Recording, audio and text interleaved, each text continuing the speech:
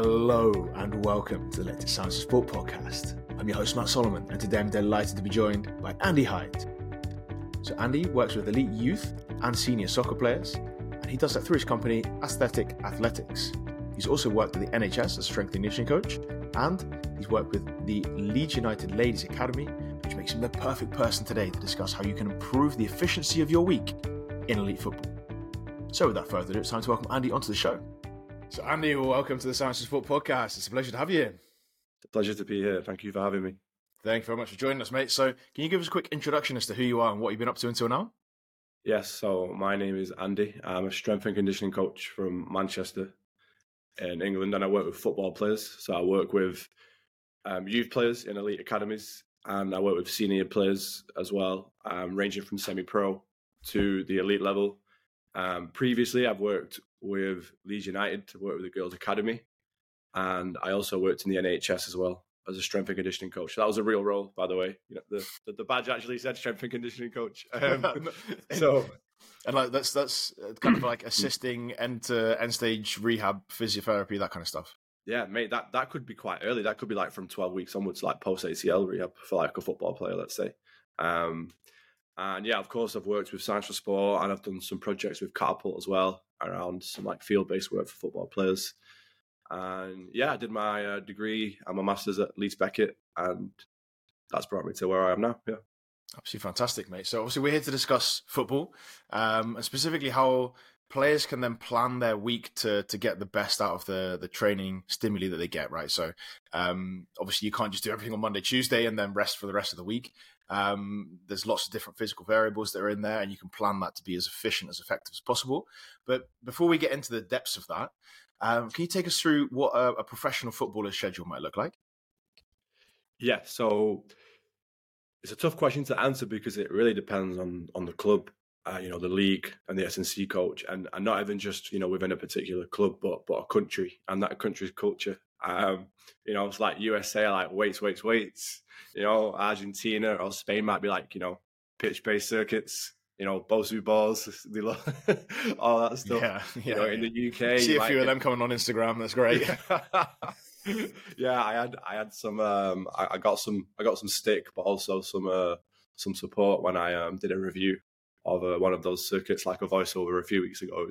It was interesting. But then UK, you might have like the French boss and the hip lock, hip lock side of things. So yeah, it really does depend, and that's why it's hard to kind of give an example of a typical week, especially with different competitions throughout different countries. But I think the one thing that we could look at in common is around a game day.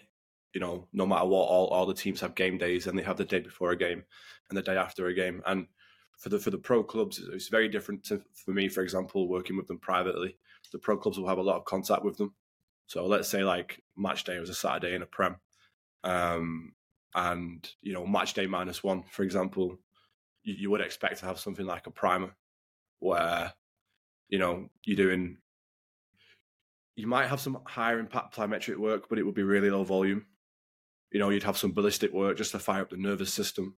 Probably wouldn't have any strength work. I know some coaches now would probably use isometric type work, for like that rate of force development side of things. But personally, I don't use it. And then you're probably just going to have some general upper body strength as well. Not to the point where it's like taxing the nervous system, because it is all load on the nervous system. You want it to be fresh for the game, but anywhere from kind of 24 to 48 hours from the game, you might expect to see that. Sometimes even the morning of the game. But I think, that's kind of general. You might see that in any sport. But I think what's more interesting is what's done after the game. So let's say you have starters or players that have played 90. Then you might have players that didn't start, played 45 or less, or, didn't play. It's interesting to see what's done after the game in top pro clubs. So those that played or, more than 45 or 90 or started, their day's done after that. Whereas the ones that didn't, they're probably going to do a top-up session where you might get something like some high-speed running exposure to start with to get the overall volume in. And then sometimes they might even do, some clubs might do top speed work before that and do it fresh to get that highest kind of neural output.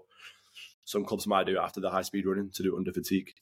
And then they might throw into some small-sided games to get the technical and tactical work in there, to change your directions, decels, excels. And mate, that could be done right after the game. I've seen that done on the pitch, like in the stadium, at like Arsenal, let's say. The other way to do it is a day after, because that training session, that top-up session wouldn't exceed the demands of the actual game itself.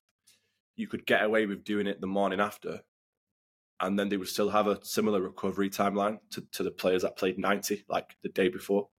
And then what it allows the clubs to do is do like medical checks and, put recovery protocols in place for the players that did play. Obviously, there's a caveat there, because if someone's played 90 the day before, you don't want to get them up at 8 a.m. to come and do recovery. Just fucking have a lie-in. But so there's obviously caveats to it. But, then the actual coaches, the technical coaches might want to do reviews of the game. So this is where you have to look at like the actual, the structure of the club. But, in terms of, let's say, contrast that to semi-pro, they usually train on a Tuesday and a Thursday evening and they play on a Saturday. And apart from that, they're kind of left to their own devices. So that's where someone like myself might come in to help with senior players a little bit more. And it's a tough one for the semi-pro players, to be honest, because, some of them are in full-time setups. Some of them are working alongside that. So, they might have to do gym sessions in the evenings. And we'll get into that later on in terms of like what a typical week might look like for them. But in terms of like youth players, now they can have midweek games, they can have Sunday games, they can have tournaments, they can have trips abroad where, like Manchester City are playing like PSG and like Barcelona somewhere. You've got like the Kevin De Bruyne Cup, let's say. Don't know if you've heard of that, but that's a pretty cool cup. But I don't actually think the week should be too structured. Not in the sense of it shouldn't be well managed, like stakeholders in terms of the club that they're at, let's say the academy and the let's say the other sport they sample throughout the week, and maybe if they go to like an athletic development class. I'm not saying that these stakeholders shouldn't, take care with the players, but I don't think it should be too structured like a senior player would have. And I think that, with the younger age groups, if you try and prepare too specifically, then they're not good generally. And I think at that age, you want to be like a jack of all trades, and then eventually you can be a master at one. But yeah, I think in terms of that, I think in between the training with the club, just balancing out what they do. So, if they're training 3 times a week, they do an extra session with a private coach, they do an athletic development class, then maybe take them swimming one day and take the load off the legs, or maybe like kickboxing or boxing. And I believe that, just to touch on the youth development stuff a little bit, it's like learning another language in terms of doing another sport, so your brain can speak your main sport better. We touched on it before we started recording with, let's say kickboxing and or MMA, and the ability to hold your body or stand on one leg stably. So yeah, for those kind of players, you wouldn't begin to look at specializing and looking at the weekly structure properly until they're around, maybe between the ages of 14 to 19. And that's when you start to add intensity and intent. Yeah, so it's a really nice little overview of how that goes through different like qualities and standards. So when you've got that weak structure, so maybe less structured for youth and more structured for professional, when you've got that structure, what are the key sessions which you're going to use to fill that? So what do you need to work on throughout the week in order to optimize performance? So I think for me, one of the most, I would call it a non-negotiable personally, is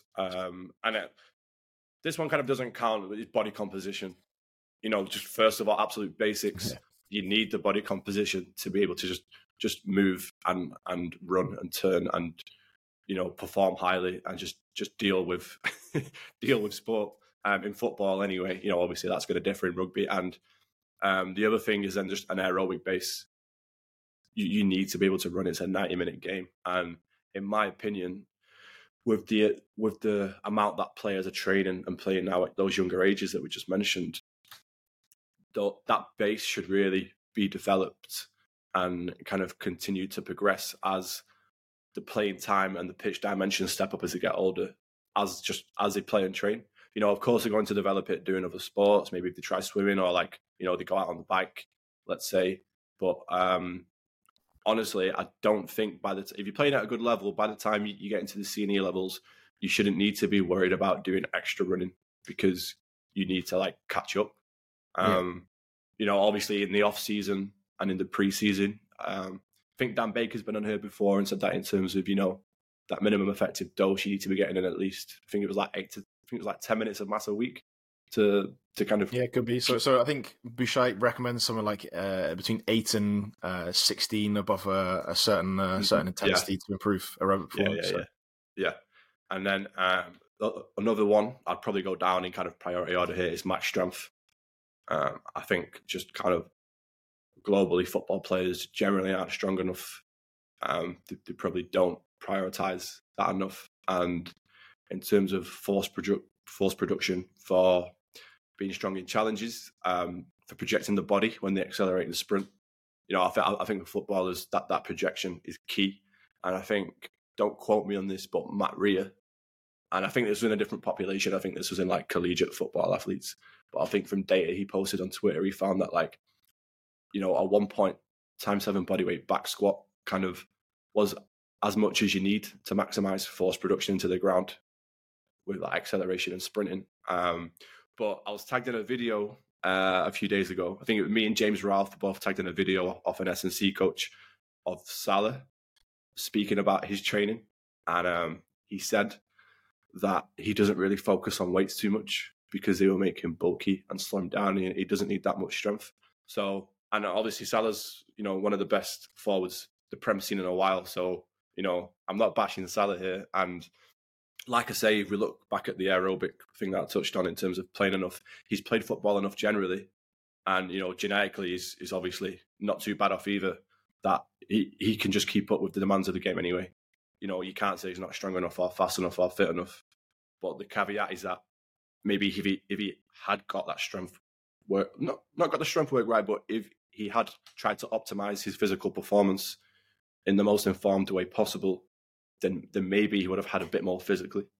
But it doesn't really matter at the end of the day, does it? It doesn't really matter. No, but I think it's interesting to think about what the player then sees in that situation, and then what potentially the strength coaches are seeing. And yeah, obviously there's some kind of balance in there as well, right? So yes, maybe the player's like, oh, I don't really like that. I don't think it works for me. And on the other hand, the S&C coaches might be like, you know what, he does really need that. Where you kind of drip it in or you put it in without him really noticing. And there's that side of things, which is like a kind of a little game in the gym to kind of get him to do stuff that you think is right. Because I don't for a second think that he does no strength training. But also there's a huge genetic component to that as well, right? So if you're already strong and fast and explosive, like the risk versus reward to do more maybe kind of skewed in a negative way. So I can completely understand that he goes, you know what, I'm super fit. I don't need to get a higher squat level or get a high deadlift or jump higher or whatever. It's not his game. No, and probably at his age, it's just continuing to be an expert at your sport and just staying match available, just staying healthy, and then, moving on, power, you could maybe put elasticity in, the rate of force development from the max strength into that. The only reason that I've said speed, acceleration. So, the rate that you can change your speed and then the fastest speed you can get to is because players are already sprinting a lot in the game. And again, I think that max strength side of things is undervalued. But yeah, I think players should be getting at least one top speed session in a week somewhere. And then in terms of agility, players develop a lot of that training and just playing the game anyway. But again, there are still, like you said, games-based approaches that you can use to develop that in different ways.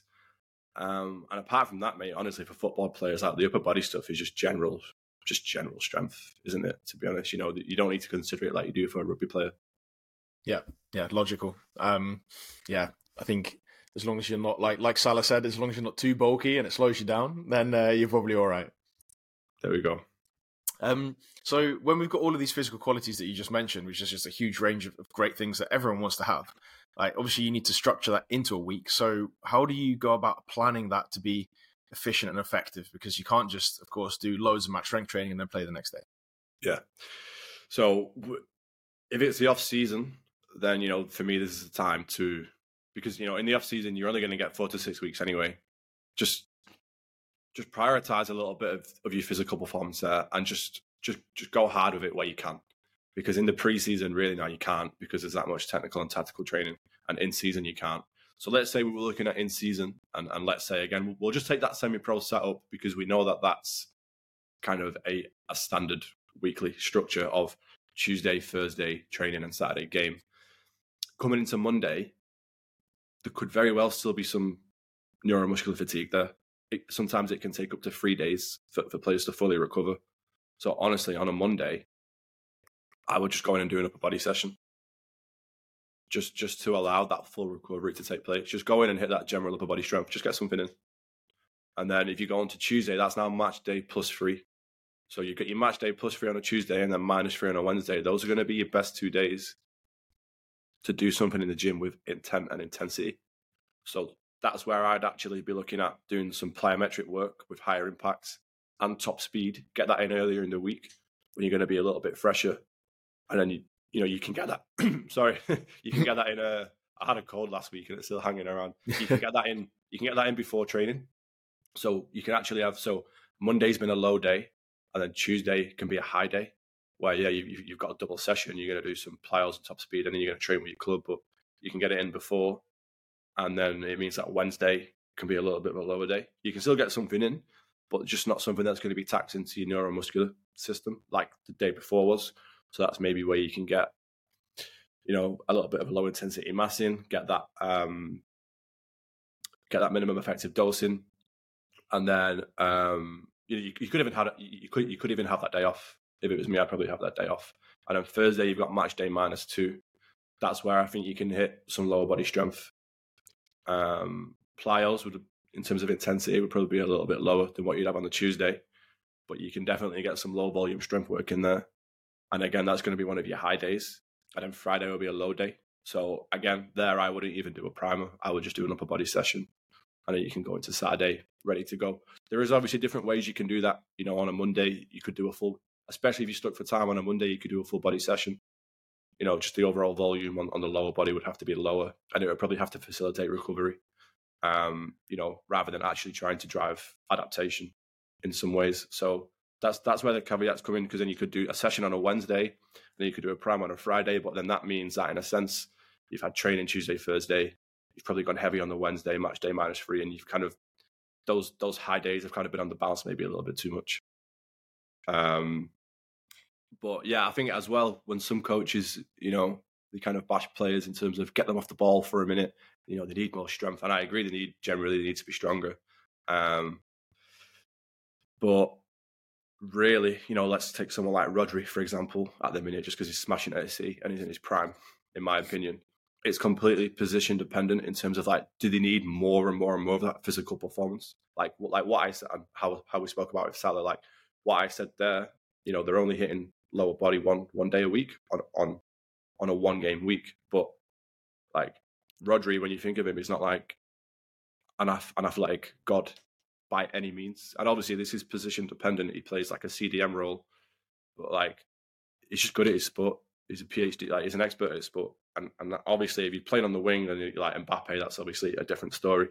But I just think that needs to be considered as well. And just in season, like how much are you actually kind of on these players for not doing enough strength work or not doing enough of this or enough of that? I think it's difficult, right? So obviously there's no one answer, because of the demands of the week are so big. Like the key thing is to recover in time. So it's really difficult to say, they need to do A, B, and C extra. It's definitely possible, but I think people quickly make the mistake of thinking they need to do a serious low body session. So it's 3 or 4 exercises and hit all of the muscle groups, all of that kind of stuff. It's maybe just a couple of sets, you'll be all right. The volume, if it's low enough, you can recover from. And the intensity, as long as it's high enough to get a stimulus, but low enough to recover from. If you can play with those variables, I think there's definitely something to be said for doing some kind of low level work there. But what you just mentioned was interesting, right? So in a 2-game week. What are the differences? So you've just taken us through a week where it's obviously Saturday. Let's say you go Saturday and you got Champions League on Wednesday. What's the difference there in terms of how you're going to structure those training sessions, or if you're even going to include them? Yeah. So we will go. We'll go with the semi-pro setup again. Actually, no, this could be a pro setup too, because there's Champions League games on a Tuesday. So we'll just use that as an example. Mm-hmm. And I know that because when I'm playing my 7-a-side on a Tuesday night and it's a low turnout, I know, it's cancelled. I know there's a Champions League game on a Tuesday night and people don't want to play, and City are playing. But so again, we have that Monday, which is match day -2, but it's match day +2, but also -1. Yeah. So, there could actually be a little bit of neuromuscular fatigue hanging around. So that's where I'd actually put some plyos in there, but they would be low intensity plyos. And quoting Matt McKins-Watson here, these would be like deep tier or kind of low ceiling plyos where, to be honest, they're probably going to just increase blood flow to the legs and mobilize like the hips and knees and just make the place feel a little bit looser. But it's also a nice opportunity to get in a little bit of work where you're going to improve the yield from certain muscles and tendons at a low intensity, basically. What kind of exercise are we thinking about there? Because you said obviously deep tier, but that might not mean much to some people. So what does that mean? Yes, apologies. So a very basic example is like a low jump squat. So the way I'd explain it is maybe you hold a really light medicine ball. You don't have to, but maybe like a 2 to 3 kilo medicine ball. You could hold it at your chest or down at your hips, and you're going to squat down as low as you can. And then you're going to basically frog hop up and down as bouncy as possible. And essentially, I imagine your mum and dad are asleep in like a bed in the next room. You're going to try and just bounce across the landing as if you try not to wake them up. So it's super light, super submax, plyometric work, longer ground contact times, deeper ranges of motion, where the quads, the glutes, and maybe even depending on how you set the technique up, the hamstrings are going to be working a little bit more. The tendons will still be working as well, but it's super low impact. And I find that when I do them with players, I do them at the start of sessions because it makes them feel kind of loose and ready to go. And it gets the blood flowing a little bit too. So on a match day +2 -1, I'd be looking at incorporating some of that stuff to actually promote recovery. And then I'd just be going in. Maybe some coaches would use some isos to dose in a bit of strength work, but I personally wouldn't. I'd just go into some upper body work. And then Tuesday game, Wednesday off. You've had a congested period from Saturday to Tuesday there. And then I'd wait until Thursday. So there you're a match day +2 and -2. That's going to be your best day in that week to get some higher intensity plyometrics and lower body strength working. Now, obviously, the caveat is that I said some fatigue could still be hanging around at that point. So it depends on the individual and, how many minutes they've played and how well they've recovered in terms of how much you do, in terms of volume and intensity. And then Friday, I'd be hitting an upper body session and I won't be doing any primers. And then you'd go back into your game Saturday.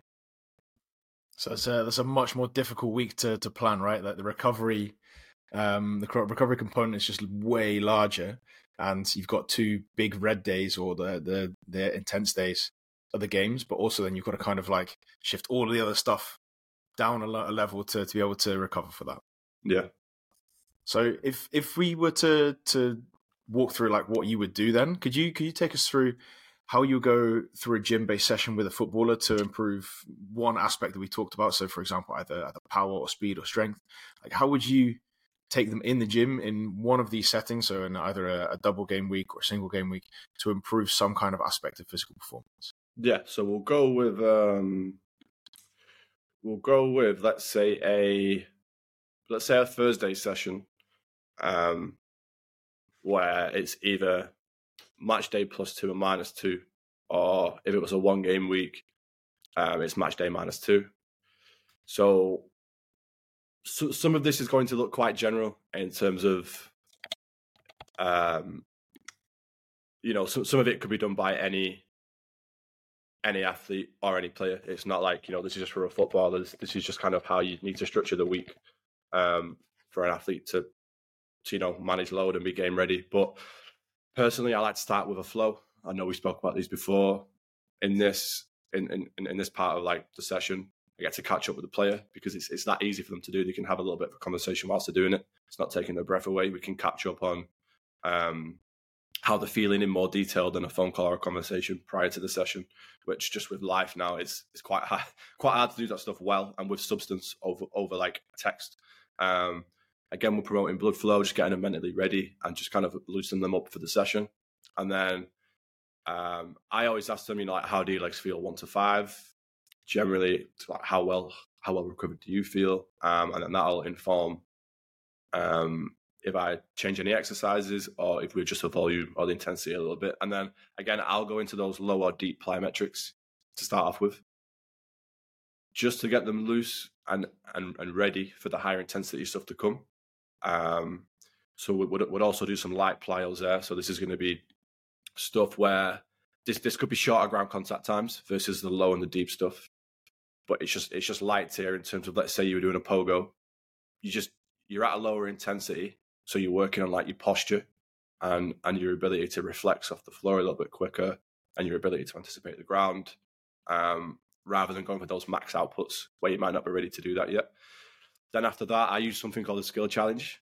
So we do it after the jump because they're usually a little bit more fired up to do it. And this is where it's just like, this is the time just to get off the weights and get off the football and or running and something like that, and just do something random to challenge you as an athlete in a different way, but also improve your ability to learn new skills by learning new skills, and just keep a bit of that child in there. So this could be something like a handstand, a kip up off the floor, something from capoeira, like a macaco. I could give them a medicine ball and say, right, lie on your back. You can't take either hand off the ball. You've got to figure out like as many ways as you can to stand up. Without taking hands off the ball, basically. I could ask them to do put them against the wall and say, right, walk down the wall with your hands into a crab. So, just something random. It's a little bit of fun. And then after that, we actually go into the game speed stuff. So this is where now, they've warmed up, they've done the lighter plyos, they've done a skill challenge, and we're getting into the main part of the intent of the session here. And the game speed stuff, this is kind of a concept that I think he's done a course, and I think he's been on the podcast. Is it Jason? I don't know how you say his second name. Jason Fairheller, something like that. Yeah. He does the game speed work. So I've actually adapted a few concepts from him here, where in a small space and over smaller distances, and we're dosing in a little bit of like impact and load to the legs, but not too much. We might work. Let's say it was a defender. We might work on something like an acceleration where their legs and their torso are separated, so they're running one way and looking the other way as if they're tracking back with a defender, and then they do like a crossover step as if the attacker's gone one way, and then they have to cross over back the other way and decelerate as if they've approached the attacker, basically. So we'll dose in a little bit of that. Again, that has to be managed, and you have to do super low volumes, and oftentimes we're just focusing on technique because before we had intent, because they've had training on Tuesday or a game, and they've got training on the Thursday evening, so you have to be careful about that. And then that's where we'll then do our ping or high intensity plyos or ballistic work. So this could be something like a hop where it's like maybe two forward, one back. So working on that ability to redirect yourself as an athlete. So trying to make it as specific as you can to locomotion in the game. I tend to do less bounding because just running is bounding one foot to the other. So I actually tend to do more, because you've got to pick your exercises wisely and not in abundance. I'll just pick like a hop and then maybe like a 2-footed jump. So maybe like a vertical jump to a broad jump where they're dealing with impact, but they have to redirect themselves in a different way. And again, lower volume of that stuff. Strength work, again, low volume. I'll reduce the range of motion, maybe even put them on one leg to reduce the overall loading demands and like the neuromuscular fatigue, and something like a single leg squat. I don't really use like rear foot elevated in season just because of the DOMs it can produce, and I don't really use back squats either, just unless you've got like that match day +3 or -3 and you've got a really good window. And we'll do like 2 sets of 4 to 5 reps each leg, and then same with something like a primary strength exercise. You'll have one in there like an RDL. mate, we might do like 1 to 2 sets of like 3 to 5 reps. And, we're leaving reps in reserve as well, somewhere in the 3+ rep range. Sometimes it can be really high, like 6 reps plus, and they're just lifting with intent. And then, you just finish off with some core work. Usually I don't go for that anti-type work in terms of core. I go for, movement-based, so like flexion, lateral flexion, rotation. This could be just general strength. It could be like a contract and relax type exercise, or it could be like linking in. And I've seen you post a little bit of this stuff, especially with the Kaiser machine, kinetic linking from the legs to the trunk. And yeah, that's kind of what a Thursday session might look like. Absolutely excellent, mate. So before we wrap up, I'm interested to hear if you've got any top tips for young footballers who are looking to improve their physical performance. So could you give us like a 10-second Andy's top tips of what youth footballers can do to improve their performance? Sample different sports. Don't specialize in football too early. Don't see it as a job, see it as a hobby, and enjoy it. Perfect. Andy, massive thanks, mate. It's been a pleasure talking. Where can people find a little bit more about you and what you're up to? My HQ, if you will, is just Instagram, Aesthetic Athletes. That's where I post all of my work. So, yeah. Brilliant. So, Andy, massive thanks for your time and effort on the podcast. I look forward to speaking again soon. Thank you for having me. Speak soon. Cheers, buddy. See ya. And that's it. Once again, a massive thanks to Andy for all of his hard work on today's podcast. I really appreciate it. I'm sure you do at home too. Before you leave, I want to point you in the direction of the Science of Sport Coach Academy. The Coach Academy is an overgrowing library of sports science courses which are broken down into bite-sized chunks. So if you enjoyed today's podcast and you want to get your hands on some more great sports science information, all you have to do is hit the link in the show notes and you can get into the Coach Academy completely for free for the next 7 days. So hit that link in just a few seconds' time. And of course, if you have enjoyed today's podcast, it'd be fantastic if you could recommend us to a coach, a colleague, an athlete, or a friend. That means that we can keep bringing the best possible guests and the best possible content. And that's it. Once again, a massive thanks from me. I'm Matt Solomon of Science of Sport, and I'll speak to you next week.